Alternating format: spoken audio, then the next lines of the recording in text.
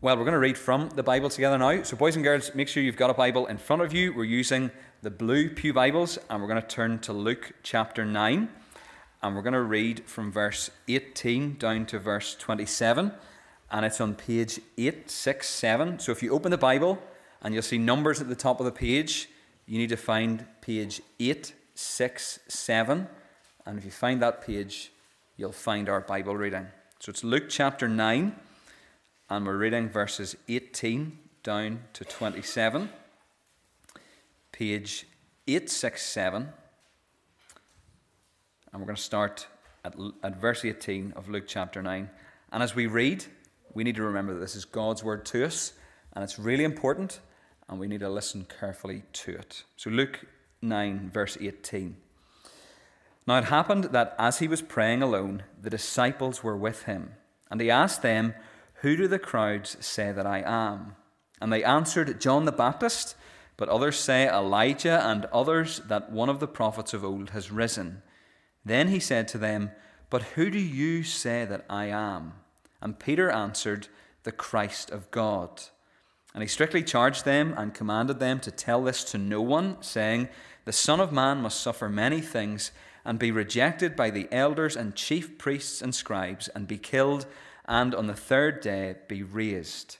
And he said to all, "If anyone would come after me, let him deny himself and take up his cross daily and follow me. For whoever would save his life will lose it, but whoever loses his life for my sake will save it. For what does it profit a man if he gains the whole world and loses or forfeits himself? For whoever is ashamed of me and of my words, of him will the Son of Man be ashamed when he comes in his glory and the glory of the Father and of the holy angels.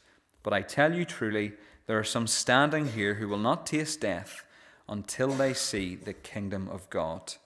Amen. And we give God thanks for his word to us this evening.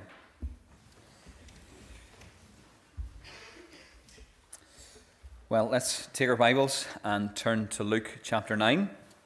You'll find the passage that we read together earlier on page 867 of the Pew Bibles, page 867. We're going to think about Luke 9 together this evening. Before we do that, let's pray briefly for a moment. Father, we thank you for your care for us. We thank you and bless you again for the fact that you hold us fast, that you will never let us go. We thank you tonight for your word as well. We thank you that it is a living word and that it's a word that helps us to live for the Lord Jesus and to live faithfully for him. And we pray that as we look at this really foundational passage, this really well-known passage, that you would speak to all of us and that you would help us in our walk with the Lord Jesus, or you would challenge us about where we stand before him tonight. And we pray these things in his name. Amen. What is Christianity all about? Who is Jesus? Did he really exist? What did he do? Where is he now? How should we respond to him? What is Christianity all about? We can start by saying what Christianity is not. We can say that Christianity is not about following a set of rules. Lots of people think that it is, but it stands apart from all other major religions. There are rules and laws in the Bible, particularly in the Old Testament, but you don't become a Christian by following the rules and living in a certain way. Christianity is also not primarily about having head knowledge about God. It's important that we know the scriptures. It's important that we can articulate clearly the gospel, but you don't become a Christian by simply knowing things about God. And again, lots of people make that mistake. They think that attending church services, church meetings will simply make them acceptable before God. At the root of all of that, we need to remember that Christianity is not all about us. The Christian faith is God-centered and God-focused. God, Father, Son, and Holy Spirit has worked to redeem a people for himself. What is Christianity all about? It's not about following the rules. It's not simply about knowing certain information. Having thought about what it's not, we can also say what it is. So we can do the negative, but we also do the positive. Christianity is about loving other people. We were thinking about that this morning with our Tear Fund speaker. Christianity is about meeting with other people who share your faith. Christianity is about prayer and speaking to God and communing with God. And all of those things are good and true, and we could add more to that list. But what is Christianity all about? If you could summarize it in a sentence, what would you say? I've summarized it in a sentence, and here's the most succinct answer I think I can give. Christianity calls you to respond personally to Jesus, to trust in his perfect sacrifice, and to radically give your life to him. Christianity calls you to respond personally to Jesus, to trust in his perfect sacrifice, and to radically give your life to him. That answer, that sentence, is what we're going to be thinking about tonight. We're going to be turning our attention to the heart and center of the Christian faith. Well, one of the greatest and constant dangers facing any church anywhere is that it assumes the gospel. It has been said that there's a certain trajectory that churches follow as they decline. They begin by knowing the gospel and talking about the gospel and applying the gospel and knowing the key truths of the gospel. But somewhere along the way, at a certain point in their history, they assume the gospel. And that's a really dangerous place to move to. To assume that you know the gospel is to say, in effect, that you don't need to be reminded of the core truths that were initially so dear to you. Having assumed the gospel, churches then move to forgetting the gospel, so know, assume, and then forget. They become like the church at Sardis in Revelation 3. They look good externally and have a good reputation, but Jesus' view of them is this: you have the reputation of being alive, but you're dead. I say all of that to point out what we're going to be looking at tonight is always helpful and always good for us. In any given sermon, we'll consider what Jesus has done for us. But tonight we're stripping things right back, and we're going to look at the heart and center of the Christian faith, of what it means to be a Christian. Before we go any further, let me say a word or two about where we are in this series. We've been coming and going in Luke, from Luke over the past couple of years. This is our third time in it. We've returned to Luke in September, and I've got through chapter 8. And by the end of tonight, we'll be halfway through chapter 9. Just to say, we're probably going to pause this series again at this point. Enrollments are coming up over the next few weeks. We're going to do another big question, and then it's Christmas. We might come back to Luke in the new year, but we might also leave it. I haven't quite decided. Last time we were in Luke, we looked at the story of Jesus feeding the 5,000. That was the Taylor Swift sermon, if you remember, the night that I revealed that I'm a Swiftie. I'm still a Swiftie. But Luke keeps his material moving, and in verse 8 we have something of a timestamp. Clearly some time has elapsed since Jesus performed the miracle of feeding the 5,000. How much time? We're not quite sure. But what follows is a very significant conversation between Jesus and his disciples. This passage and these words of Jesus take us to the heart and center of the Christian faith. We've said that Christianity calls you to respond personally to Jesus, to trust in his perfect sacrifice, and to radically give your life to him. Our points this evening are based on that simple sentence, and we're going to break it in three and see three things. Jesus requires a personal response. Jesus provides a perfect sacrifice. Jesus demands a radical commitment. Let's look then at this really challenging part of the Bible, praying that we wouldn't fall into the trap of simply assuming we know this and therefore we don't need to hear it again. First of all, Jesus requires a personal response. Look at what we read in verse 18. Now it happened that as he was praying alone, the disciples were with him, and he asked them, "Who do the crowds say that I am?" The beginning of verse 18 is a really fascinating insight into the heart and devotion of Christ. When we read of Jesus praying, we're given a window into his devotional life and his relationship with his Father. Here's a question that might make you think. What was he praying for? What was Jesus praying about? I don't think it's too much of a stretch to suggest that he was praying that his disciples would have clarity about who he was. That interpretation is supported by what Jesus says to them when they join him. He asks them, "Who do the crowds say that I am?" Jesus is praying, perhaps, that his disciples would come to understand who he is. The disciples reply in verse 19 with the same three options that had confused King Herod so greatly. John the Baptist, Elijah, or a prophet of old? All of those three options would have been seen as positive options, positive opinions. Popular opinion of Jesus was clearly favourable. People liked him. People followed him around. But Jesus isn't concerned with public opinion. He wants to get down to business. He wants to have a personal conversation with his disciples. In verse 20, he presses them for their personal conviction. Look at it with me. He says, "But who do you say that I am?" Who do you say that I am? Peter, the disciples' spokesperson and general loudmouth, answers, "The Christ of God." Other translations have his response as God's Messiah. Messiah is a Hebrew word that means anointed. In the Old Testament, kings were anointed for the tasks to which they were called. God had promised that he would one day send an heir of King David who would sit on this throne and rule in a greater kingdom than his ancestor had known. The title Messiah was consistently used to refer to the expected royal Davidic figure. Peter's declaration then that Jesus is the Messiah is bold and clear. He's saying that Jesus is that long-awaited anointed ruler. What's even more astonishing, though, is Jesus' response. He affirms and embraces what Peter says. In Matthew's account of the same story, Jesus answers Peter and says, "Blessed are you, Simon Bar-Jonah, for flesh and blood has not revealed this to you, but my Father who is in heaven." In other words, Jesus says, "Peter, God has revealed this to you, but you have got it spot on. You have hit the nail on the head." This actually makes Jesus unique on the world stage. He wasn't shy about acknowledging who he really was.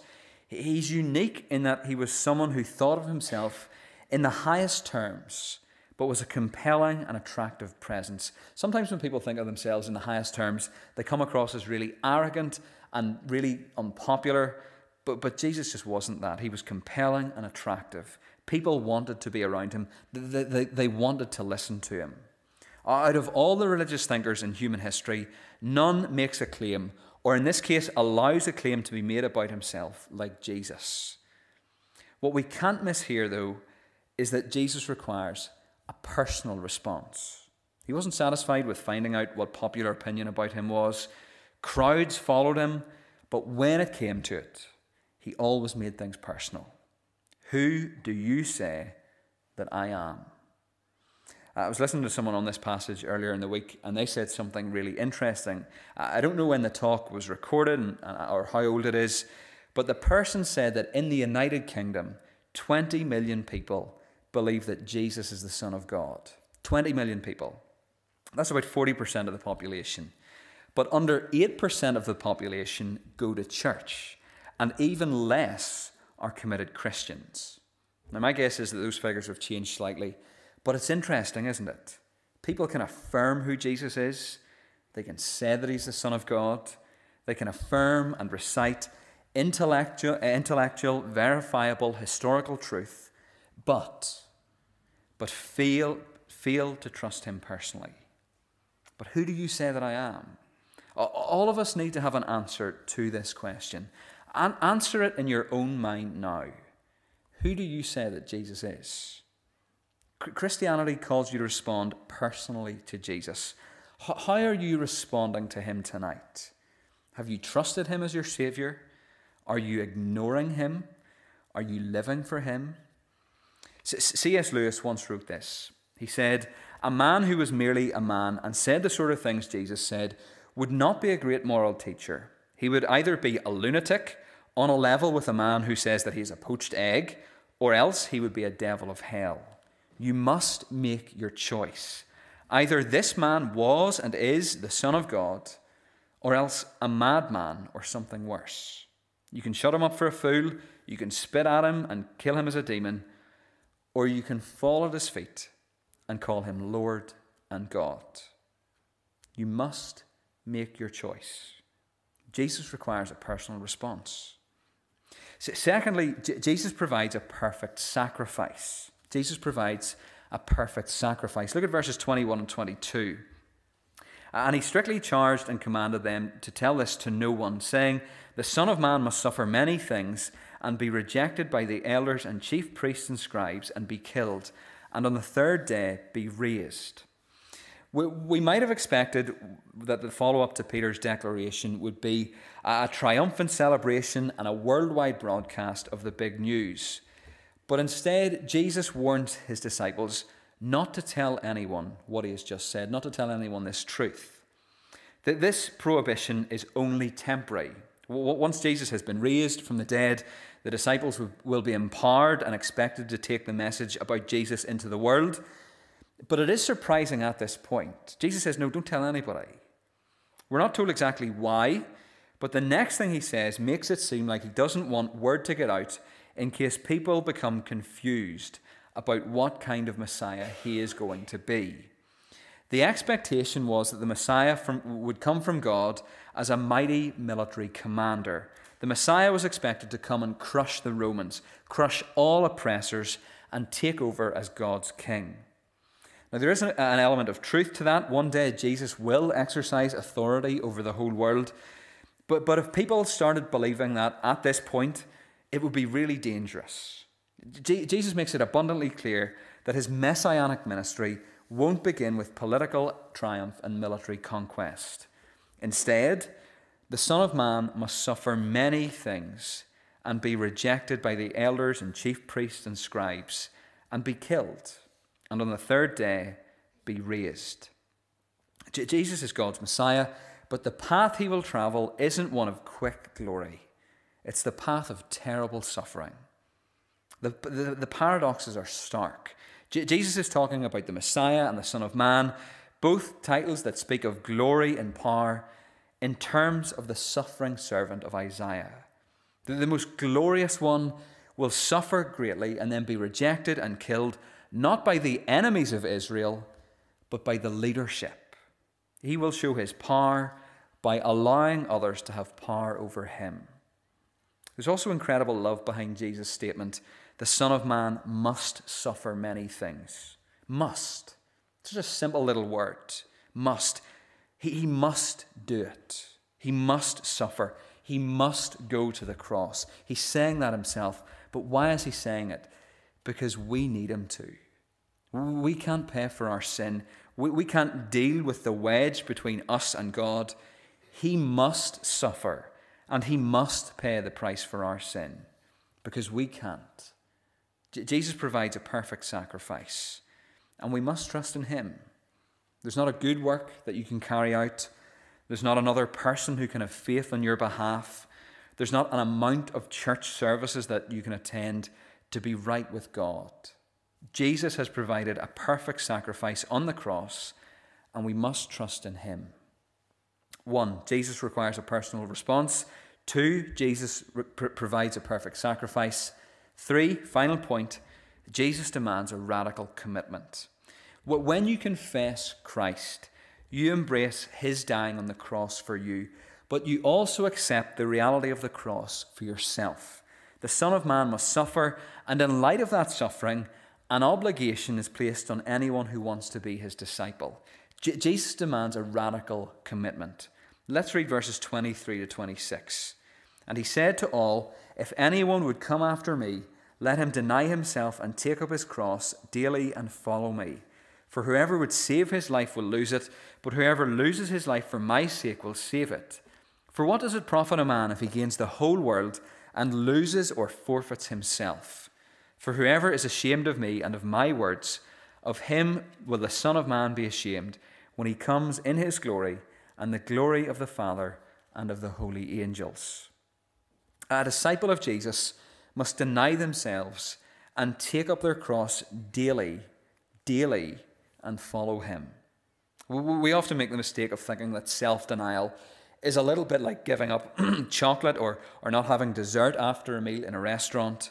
But self-denial is much more than that. It's making Jesus our master and removing ourselves from that position. Our modern view of the cross as a piece of jewellery or as a decoration in a church building has robbed Jesus' words in verse 23 of much of their scandal. In Jesus' day, a cross was a disgusting thing. It was like a hangman's noose. It created dread in people. People feared it. It was a cruel method of execution. When Jesus says that anyone who wants to be a disciple of his must pick up their cross, he's speaking in the starkest of terms. The Romans required the condemned to carry the horizontal piece of their cross to the execution site. A man who was carrying his cross was on a one-way trip to death. Jesus is not so much talking about physical death here, although it is possible that following Jesus in this radical way could cost you your life. It does in some parts of our world today. But instead, probably for us, Jesus is talking about dying to your old way of life and crucifying the old self-centered way of living. Here's what the radical commitment Jesus calls for looks like. It means putting him first. He is number one. It means putting others second. And it means putting ourselves last. In that order. Jesus first, others second, ourselves last.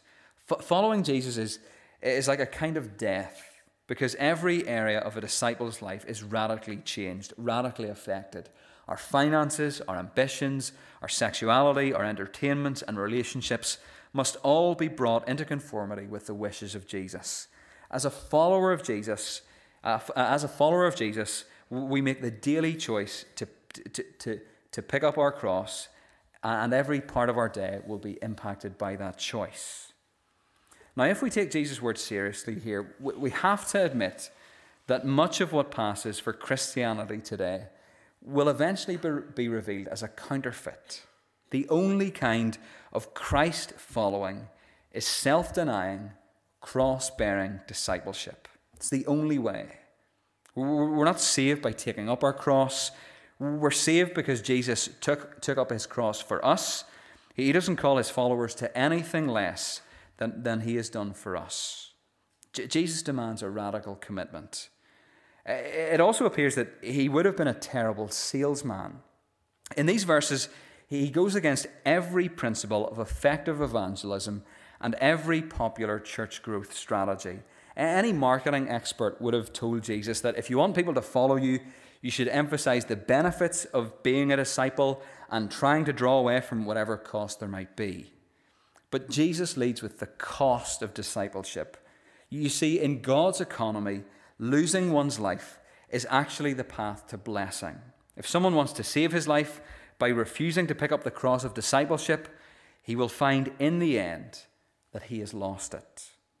In one sense, it appears that to be a Christian is to have a throwaway life, but to throw away your life for Christ is to find life forever.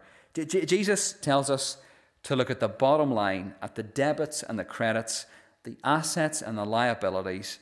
What profit is it actually for someone to gain the whole world but forfeit their soul? There's a story from history about the great king Charlemagne. Around the year 1000, officials from the Emperor Otho opened the king's tomb, and what they found was quite something. They saw treasures that they had only dreamed of, gold and silver and so on, and they saw the skeletal remains of King Charlemagne seated on a throne, his crown still on his skull. But they also saw a copy of the Gospels lying in his lap, with his bony finger resting on a simple text. For what does it profit a man if he gains the whole world and loses or forfeits himself? You can gain it all, gold, silver, riches beyond your wildest dreams. You can gain it all. You can gain the world. But what does it matter if you miss out on Christ? And as if all of that isn't challenging enough, we come to verse 26. For whoever is ashamed of me and of my words, of him will the Son of Man be ashamed when he comes in his glory and the glory of the Father and of the holy angels. Let's play this out. Let's run the tape. This is a sober warning from Jesus.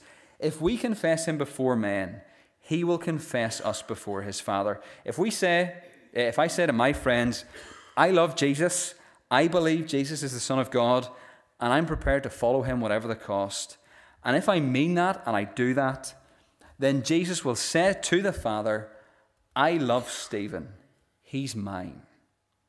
But if I'm ashamed of Jesus, if I try to have a secret faith, and I don't want anybody to know in case they think I'm a fool or they think I'm weird, then Jesus will say to his Father, Stephen, yes, I know who he is. And Father, I'm ashamed of him. Can you imagine that happening? Can you imagine anything worse? Jesus saying that he is ashamed of you. Verse 27 closes this section of Jesus' teaching, and it's a verse that has been debated and disputed. I read 4 interpretations of it this week. There are probably more, but the point is simple.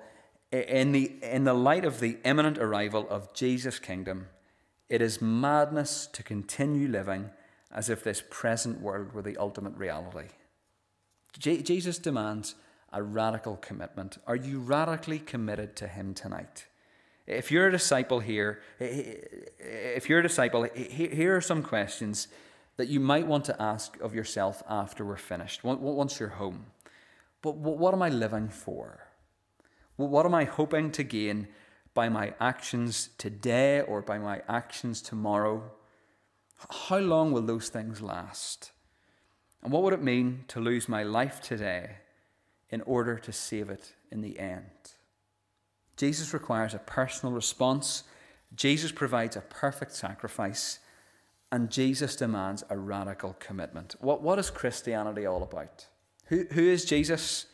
Did he really exist? What did he do? Where is he now? How should we respond to him? What's it all about?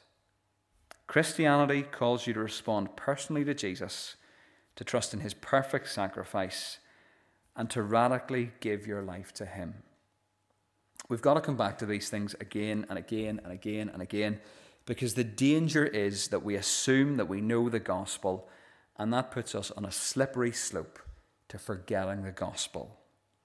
For those of us who know and love Jesus, for those of us who have trusted in him and who have followed him for many years, some of you here tonight have been Christians since you were young. For those of us who know and love Jesus, this passage remains and will forever remain deeply challenging.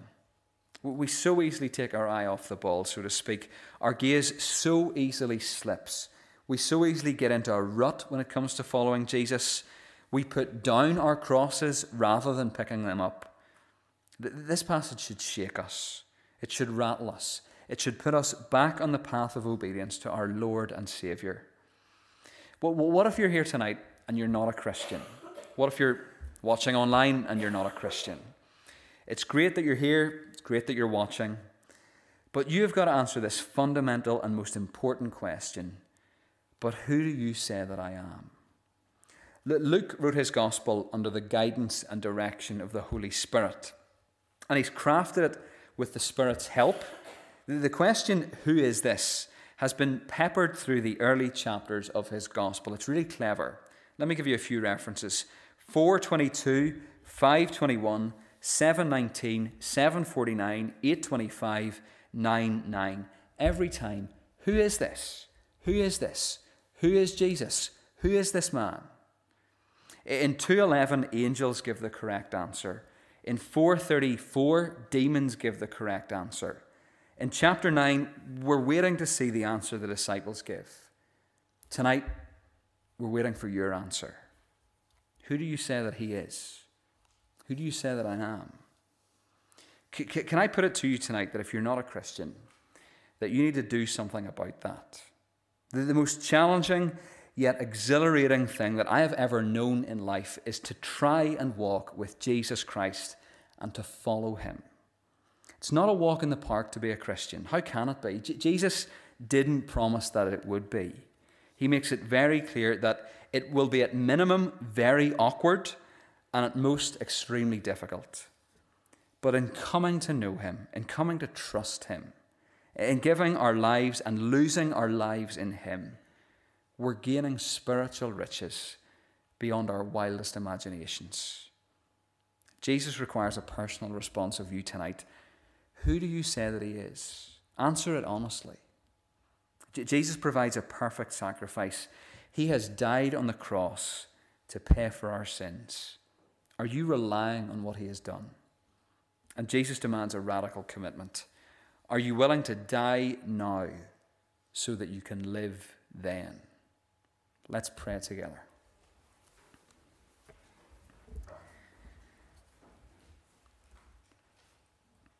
Father, we thank you for your word, and we thank you for this very basic and simple passage, a passage which takes us to the heart and centre of the Christian faith, a passage that reminds us that Jesus requires a personal response from all of us, a passage that reminds us that Jesus has provided a perfect sacrifice for us, and a passage that reminds us that Jesus demands radical commitment, not half-hearted commitment, radical, daily, cross-bearing commitment.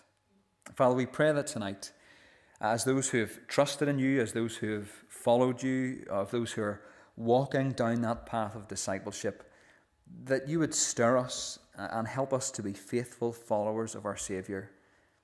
And we also pray that you'd speak to those who haven't yet made that personal commitment to Jesus.